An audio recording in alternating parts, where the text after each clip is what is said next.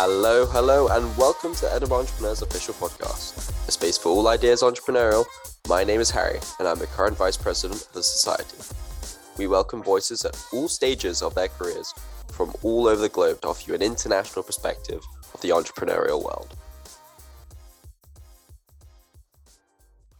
We will be welcoming Hector Forwood, the founder and CEO of Comtura, a computer software company automating Salesforce data entry after every call, putting the customer's voice back into your CRM. Hector has also founded a failed startup, Hoist, an online system which utilizes keywords that are synced with your cloud storage and any predefined URLs to help users never copy and paste again. In his spare time, he invests as an angel in a variety of technology and finance corporations, such as TrainYo, playter, and gocertify. Thank you very much, Hector, for joining us today. Firstly, could we just get a quick introduction of yourself and your career so far? Yeah, sure. So nice to meet you all. I'm Hector. I am the CEO and founder of Comtura, which is a platform to automate data entry into CRMs. What that basically means is we fill in information after a sales call. Why am I working on this and my kind of career that's led me up to this point? So I originally started my career selling perfume in Selfridges and Harrods, so very humble beginnings. I'm one of the rare people that will say I always wanted to go into sales. I've just always quite enjoyed it, just chatting to people. Then from there, I worked at one company called Feast It, where I learned my initial kind of skill set as a salesperson, primarily speaking with events planners. And then I basically actually got poached by a startup in a co-working space, and then got really lucky and joined a company called Cognizant. Went from a team of 6 to 150 in about 3 years, 0 to nearly 50 million ARR in that time. Had the opportunity to open our US office, become head of sales there. Then I basically got bit by the entrepreneurial bug. Tried joining my friend to do a startup called Hoist, which unfortunately failed. And then from there, found 2 new co-founders, and that leads me to Comtura, where we are today. Perfect. Thank you very much for that. Jumping into that first startup you founded, Hoist, can you just give us some insight on that and what happened there and why you think this startup failed and what you really learned from that failure that you're bringing to Comtura today? Yeah, sure. So I think it's worth noting that like a couple of industry stats, right? So in the UK in about 2017, only 89% of startups founded in that year managed to survive. The next year, only 57% survived. And it basically gets progressively worse year by year. The famous unicorn, so like Airbnb, less than 3% of startups ever reach that level of success. And every action and step you take, particularly in the early days, is just about survival. That's because you have limited resources, right? You only have so much money in your bank account. You've only got so much time you're able to dedicate. And eventually people kind of get burnt out. With Hoist, I think that there are kind of 3 reasons that it failed, in my opinion. The first is I didn't spend enough time scoping out my co-founders. Even though they were my friends at the time, sorry, we still are friends, but your personal relationships are very different from your business relationships and your motivations at that point. And alignment and where someone is in their life can be very, very different. So for example, our CTO at the time had just got married, just bought a new house, he's paying a mortgage, he had a part-time job at another company, and I didn't know at the time, but his wife was pressuring him to have a baby, and she was like, you need to do something that makes money. So he had to leave after a while because he wanted to support a new family, something I easily could have avoided if I'd spent the time investigating. The same on the other side, where the COO at the time, his dad had started a startup at the same time and had basically pressured him into leaving. And so again, something that I could have spent more time scoping out and understanding what was going on in the surroundings. One of the other things that really held us back was we didn't do enough market research. One of the best piece of advice I could possibly give you is spend £15 on a book called The Mum Test by Robert Fitzpatrick. It's probably come up in some of your resources. If not, it basically teaches you how to validate and conduct user interviews without asking leading questions, which is a primary reason startups fail, because you're directing people into having a problem and them not bringing it up themselves. So you don't know if it's real or not. And you can invest a ton of time and energy and money, like we did, into fixing this problem that was kind of there, kind of not. But it wasn't so burning that people would, such a burning problem that people would take action and actually convert from a user into a paying customer. Also, the volume. We did 10 to 20 user interviews, should have done 50 plus, definitely.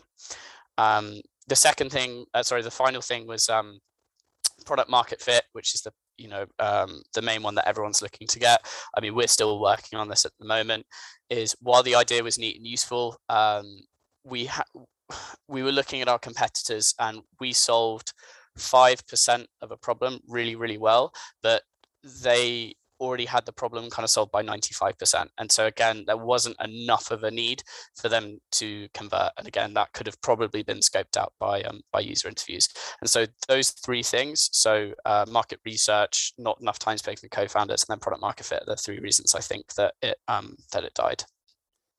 Jumping into the sort of product market fit of that issue, what actually was the product? What were you offering?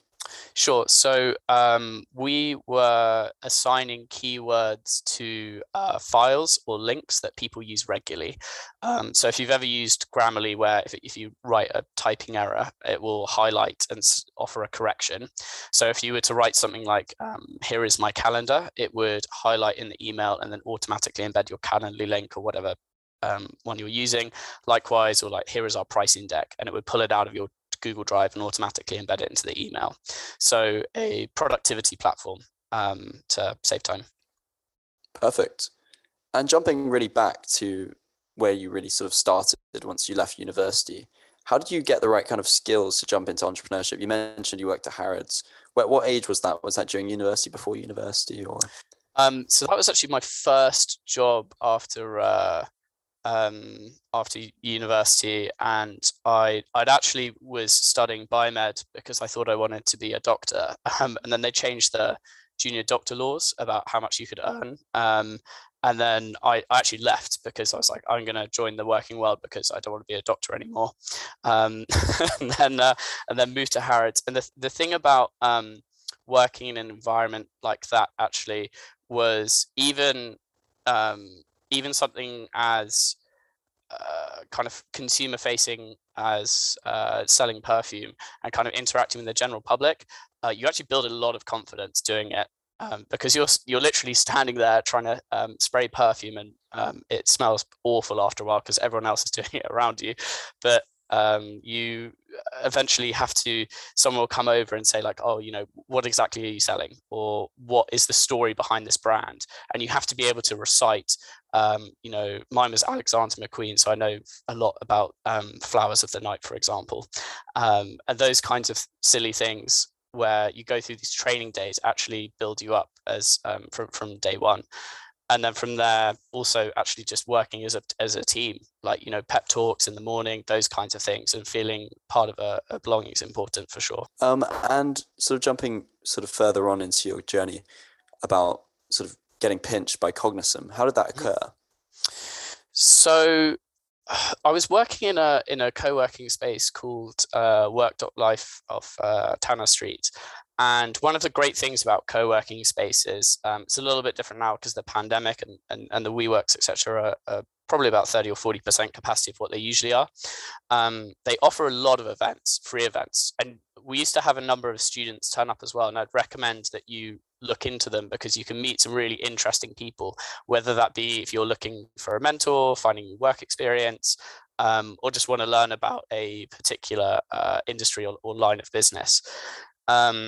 And I was at one of these events, and it was what was it called? I think it was called Women in Tech, actually.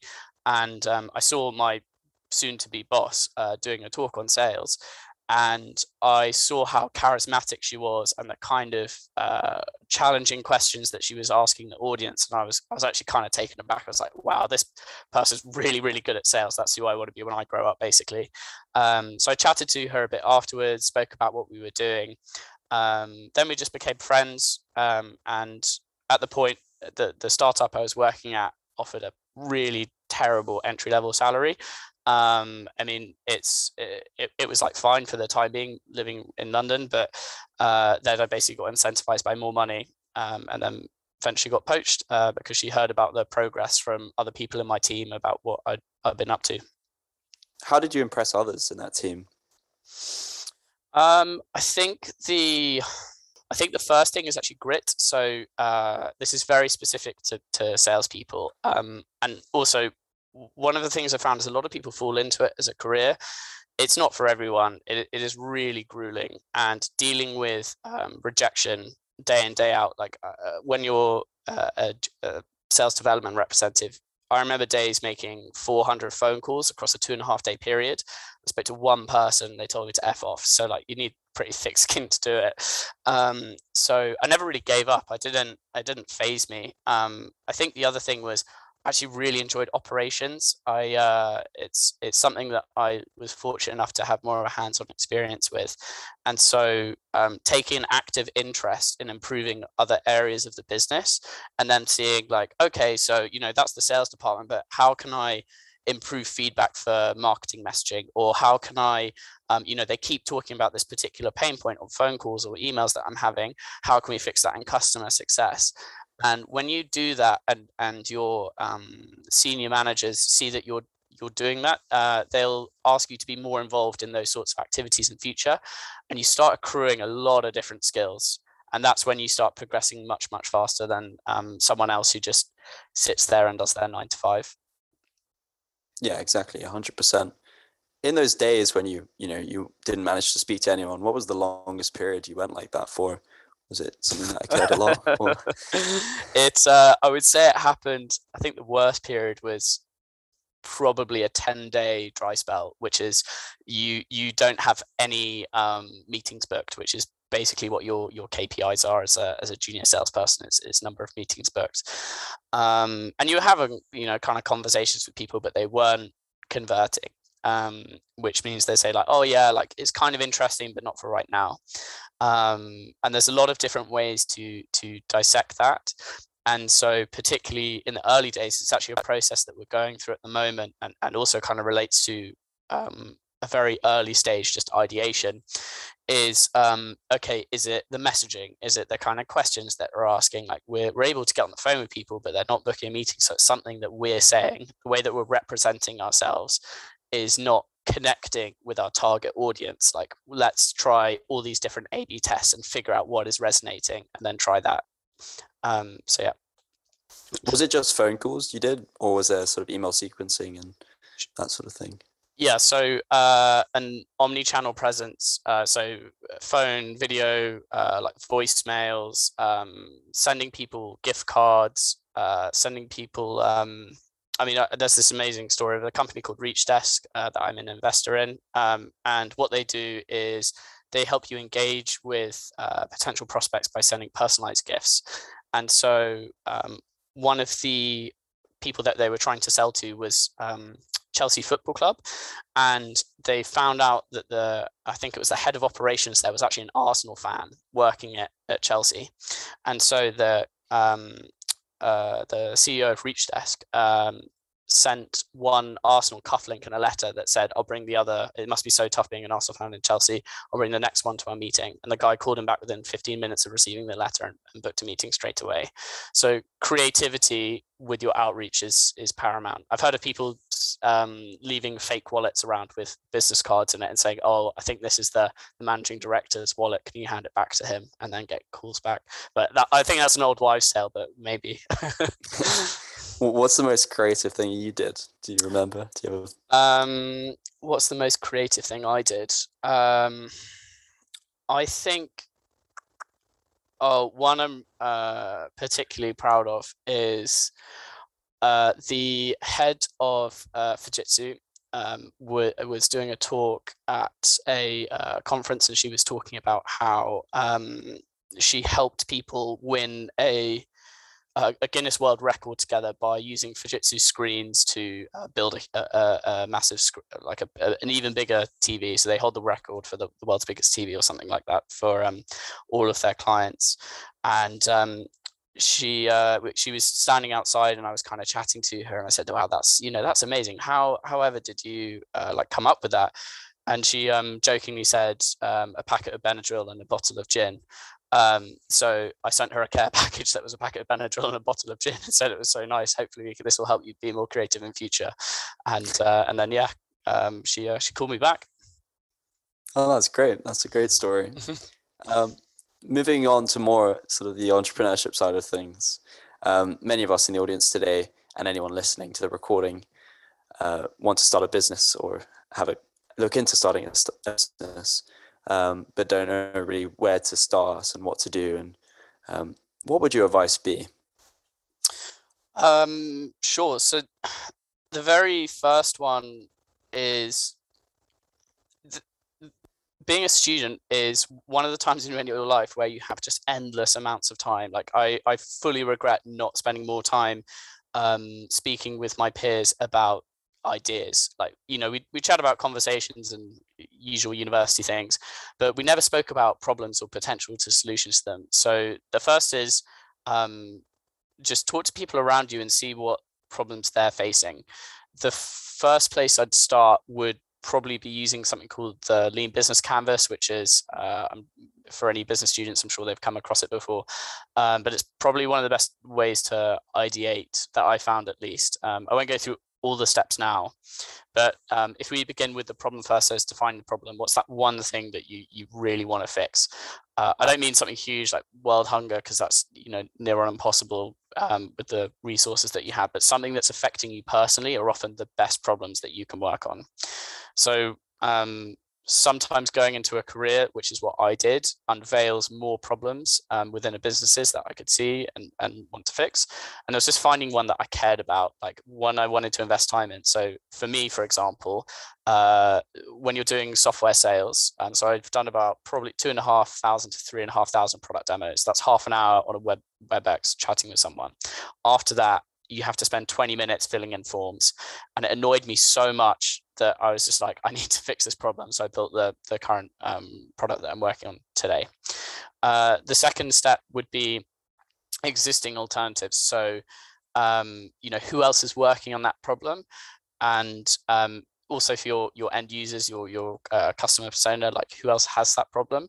And then use the mum test. User interviews are going to help you provide solid data to support the hypothesis that you're looking at and get those deeper insights. Let you know if you're wasting time. Have you hit a dead end? Stop, work on something different. Then the solution, so scoping out your idea and build that kind of classic 3-week scrappy MVP.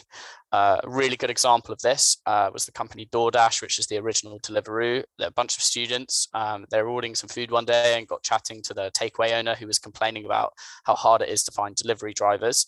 They went home, set up a website, literally put a phone number on there and the company's menu, the takeaway restaurant's menu. Someone called in and said, I want to order XYZ. They went to the store, paid for it, went to the person's house, and then had a 10% markup. And that was the first time that it ever happened.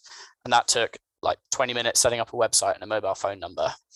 Then this next thing is key metrics. It's no use having all these ideas and solutions if you don't track them and pick something that's going to be your what's referred to as your North Star metrics, so the main qualification of success, whether that be daily active users, like how many orders someone's making.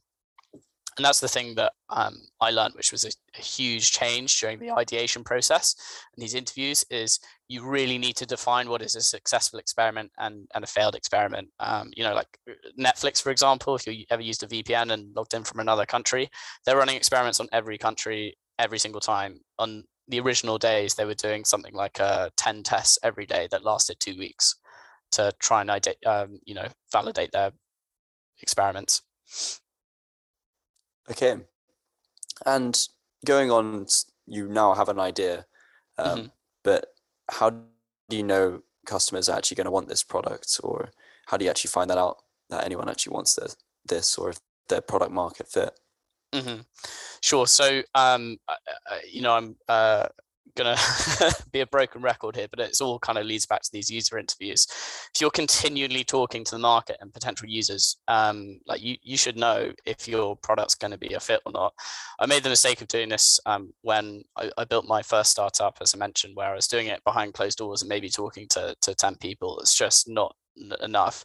You should be in continuous contact with them at all point. And if you're building this MVP and you're not chatting to them, like, who are you ultimately building it for? Like, are you fixing their problems? And if they're saying, well, it's kind of good, it's not really, then you're never going to make something they want to use. You need something where they're going to be continually saying to you, okay, this iteration I'd probably use. Or is that the difference between them and saying, okay, I want this next week, like I will pay you money for this service or solution? When you first started a business, how do you actually successfully get that product to market, get it out the door? How did you do that with Comtura versus Hoist? Was it different strategy or? Sure. So there are a number of different ways to successfully deploy a product. So again, user interviews, the first one should be your users. If they aren't, like, what have you been doing with your time? The second is strike a deal with like a channel partner to resell your product for you. It's very easy to offer a revenue split, and you basically deal with delivery and maintenance of the product and the support piece, and they do with distribution and sales. You can quite often find these kind of people when you actually just LinkedIn is a amazing networking tool and resource, and it's quite easy to find them typically. Another one is your referrals in your network. So I mentor a few younger startups, and some of them are students. Whenever I say that, they usually groan and they say, oh, I'm at university, I don't have a network. Total rubbish. You all have parents, and even if you don't have parents, you're an orphan, you will have friends who have parents who will know someone or something. I'm not saying that you should only be friends with someone to get through to their network, but primarily there will be people in this lecture, or people who are watching this in future, who will know someone who will be able to help you either be like a beta tester, or know someone you should talk to about being a potential user. I'm in the B2B world, which is a little bit different. But if you're looking for a B2C product, you can pay a influencer 50 quid and they will post on Instagram, and you can quite often get users like that quite easy. Another really good one, again, for B2C products is there's Reddit, there's Facebook. There are all these different communities and forums where you can find, like, if you're selling, I don't know, like bike tires, you'll be able to find a forum that specializes in bikes and people who are very passionate about this subject. Those can be your first users and testers. You just have to do a bit of digging and ask the right kind of questions in those forums as well. Okay, and what specific challenges are there taking a product to market, especially in the tech industry? So the thing is with tech, there's a lot of blockers. The first one is, it depends what kind of solution you're creating, but if you are touching a company's CRM system, which is basically its brain and where it stores all of its customer data, as you can imagine, they're really protective over it. So how you plug into it, when like what you're taking in and out, can really slow down conversations. I mean, for me, plugging in recently took me nearly 2 months to do one company. Same thing with compliance, like what data are you reading, especially the UK and EMEA, like GDPR is a very hot topic. And that's just about protecting data privacy. So we have to be very careful about what information is communicating between us and them. Cybersecurity, like if we get hacked, can someone use that to get into their systems? And it can be very hard to engage with a tech company because of those potential blockers. The one plus side, other businesses typically have a lot of money, so it's not really a question of price. Like primarily, some of them will be turning over hundreds of millions of dollars a year. So when you ask them to pay for, $50 a license, it's not that much of an ask. Whereas if you're in the B2C market and trying to sell like Netflix, for example, there was that huge uproar when it went from $7.99 to $9.99. That's you don't encounter that in the tech space. And moving on to more how you finance startups and finance your own businesses, what was your experience raising your first round, and when do you think you should do it, timeline-wise?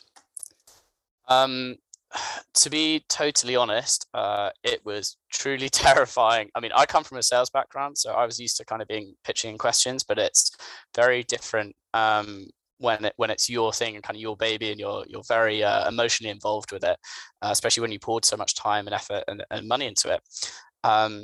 After your first 10 kind of pitches, it's like anything, it gets a lot easier. The format's pretty stereotypical, like pretty typical. You have a 10-20 minute pitch. They occasionally interrupt you to ask questions, which can sometimes throw you off, but they usually wait to the end. Similar to the cold calling, funnily enough, it's ultimately a numbers game and you get a lot of rejection. But what you want to aim for, particularly with fundraising, is just getting a feedback. So asking a really good question is, what was my weakest slide and why? If they reject you, they don't often do that, but you should always be looking to improve. I think I went through maybe 100 different iterations of my pitch deck. One important thing that I want to urge you all to realize is, like, investors are not there to validate your idea. Most of the time, they have no idea what they're talking about, the problems that you're trying to solve. It is very rare that you have like a specialized investor that's an expert in the field. So don't worry about it if they say, no, I'm not interested. Like we do, our system relies on call recording, like we're being recorded right now. And I had one guy that said, oh, there's no one's ever going to want a sales conversation recorded ever, and then said no. And I literally emailed him afterwards saying that about 95% of conversations are now recorded so that we can improve training. But there you go. The other thing you mentioned was the timing and the when should you do this. It really depends, and there's no perfect answer for this. For me, it was when I wanted my two technical co-founders to leave their job and go on it full time. I was full time on it by myself for about, I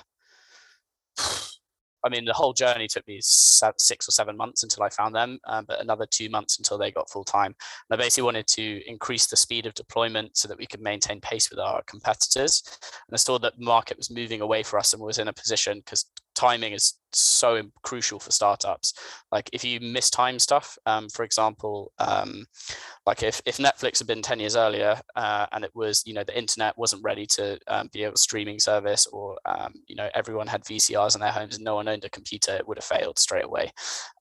So I have saw some things moving around, and I thought our competitors would consume too much of the market. And a lot of our solution relies on transcription, and so the quality of transcription was at a good enough state where our product would work properly. So that's a really difficult one for me to answer, but I would recommend doing it primarily when you have at least one user who has agreed to co-develop your solution with you. And if it's a B2C product, you have at least 100 people using it, and daily active users, not monthly active users. Okay, I've got a few follow-up questions on that.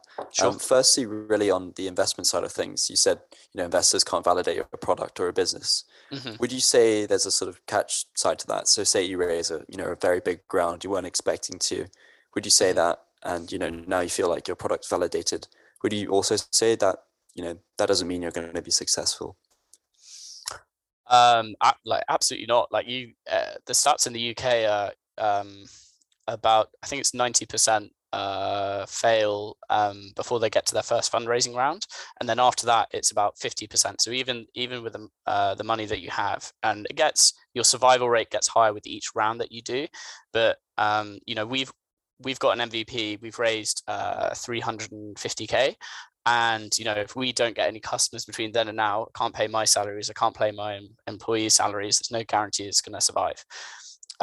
There's the next stage, is seed round, which you typically aim to raise in the SaaS space, so software as a service. This magical kind of 10k MRR is when you should start looking to raise your next round. So that's only a turnover of 100,000 a year when you're trying to raise, $500,000 and then scale from there. And what can happens quite a lot is you have something called a Series A graveyard.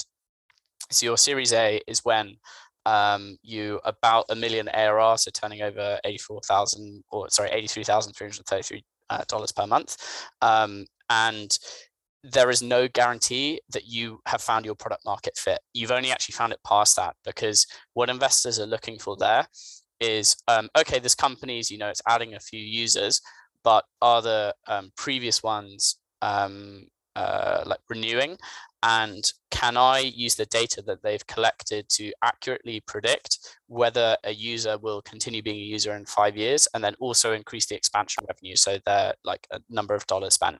And in there's a book called Hooked, How to Build Habit Forming Products. They talk about this concept of B2C is the same, is the viral lifetime cycle. So Facebook broke pretty much every record of the viral lifetime cycle, which is the amount of time that someone takes before they talk about your product to someone else. And Facebook were getting, I think it was like 3 every half day. So there'd be one person would say, have you used Facebook? 3 times in every 6 hours, basically. And so they could explode. If you don't reach either of those kind of critical mass points, either, through paying customers, because, $100,000, I have a team of 6, that's not even close to the amount I spend on salaries. And it's the same with the users that Facebook was earning from ad revenue. Again, if you don't have that viral lifetime cycle and those user acquisitions per day and people staying there, then you're going to die. So you can have a lot of false starts. Even when you read about these companies getting to Series A and raising, 5-10 million rounds, no guarantees whatsoever. Okay, and sort of going back to the seed round specifically, you mentioned that sort of the SaaS space that's around 10,000 MRR. What kind of amount of money would you be expecting to raise? 500K, 600K, or what sort of level? Sure. So there's a couple of different factors. Funnily enough, this is like literally the best time to be a founder. So if you're going to do it, I would do it in the current funding environment. There's a huge amount of liquidation in the market, and day by day, the rounds are just getting sillier and sillier and sillier. And it's the same for valuations. So the things that affect your valuation are firstly is team. Like how strong is the management team? The second is what's your month-on-month growth rate? Like if you had a thousand, that you signed a deal and it's $1,000 a month, and then you get another $1,000 next month, you're growing by 100% that month, and then how long can you maintain that growth trajectory? And investors want to see this kind of classic Nike ticker of you just same amount of resource, but your traction just goes up and up. If you can demonstrate like 30% is about the base mark for your seed round, I think in today's environment, you should easily be able to raise like £1.5 million at seed round. The valuation is kind of, that's the art of a founder, right? And those negotiations. The way that I went about it personally is I paid for a subscription of a solution called Crunchbase, which basically tracks all the startup funding environments. I looked at companies in our space, similar sort of founding teams, saw what their rounds were, and then said, okay, these guys had, got these kinds of valuations. I think we're a little bit better because of X and Y. Like we've got a better team, or our user base is larger. So I'm going to add on another 5-10% to that valuation. But if I was going to give a firm number, should be easily be able to raise about £1 million for a seed round these days in the UK. Wow. So yeah, that's a sizable amount of money to last on. And in terms of Comtura, where do you think you stand? How far away from a seed round? What's your timeline? Sure. So we've already been offered £1 million contributed, and that's from our lead investor of our current round. And we think that we're going to try and raise between 3.5 to 4.5 million for our seed round, which is, to be honest, isn't not very typical. I think that what we're building has a lot more scope and scale than a lot of solutions on the market, what our competitors offer. And I think the valuation could be anything from 15 to 20 million, which is a typical Series A round. But again, like the market is not where it was a year ago or 2 years ago. So I'm going to shoot for the moon, basically.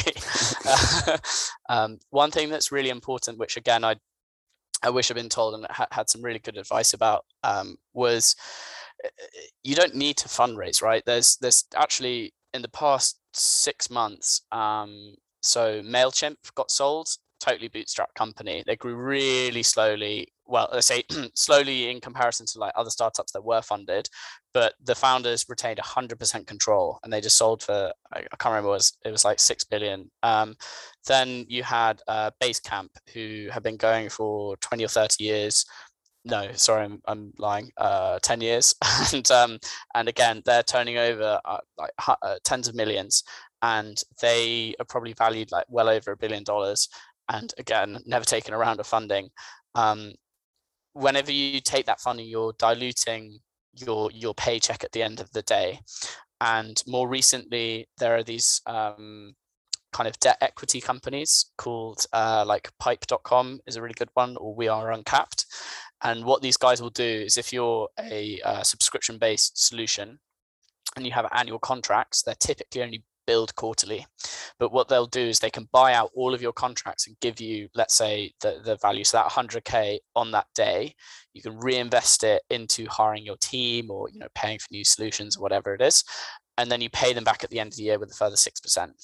I've effectively done like a mini round without compromising. And I've read about a number of companies that actually do this process every 6 months. So they're continually doing this payback period without sacrificing any equity. For me personally, I think I'm actually going to do this and see how far I can get up to Series B. Series B is a little bit different because these companies won't lend you anything past about, like, I think it's 2 to 5 million pounds. And a Series B is when you start, doing silly numbers like 30 to 50 million. And that's a wrap for this episode. If you enjoyed this podcast, do make sure to leave us a rating on the platform you are listening on. For updates about our events, do check out our website or our Facebook page. Thanks for listening, and we'll see you in our next episode.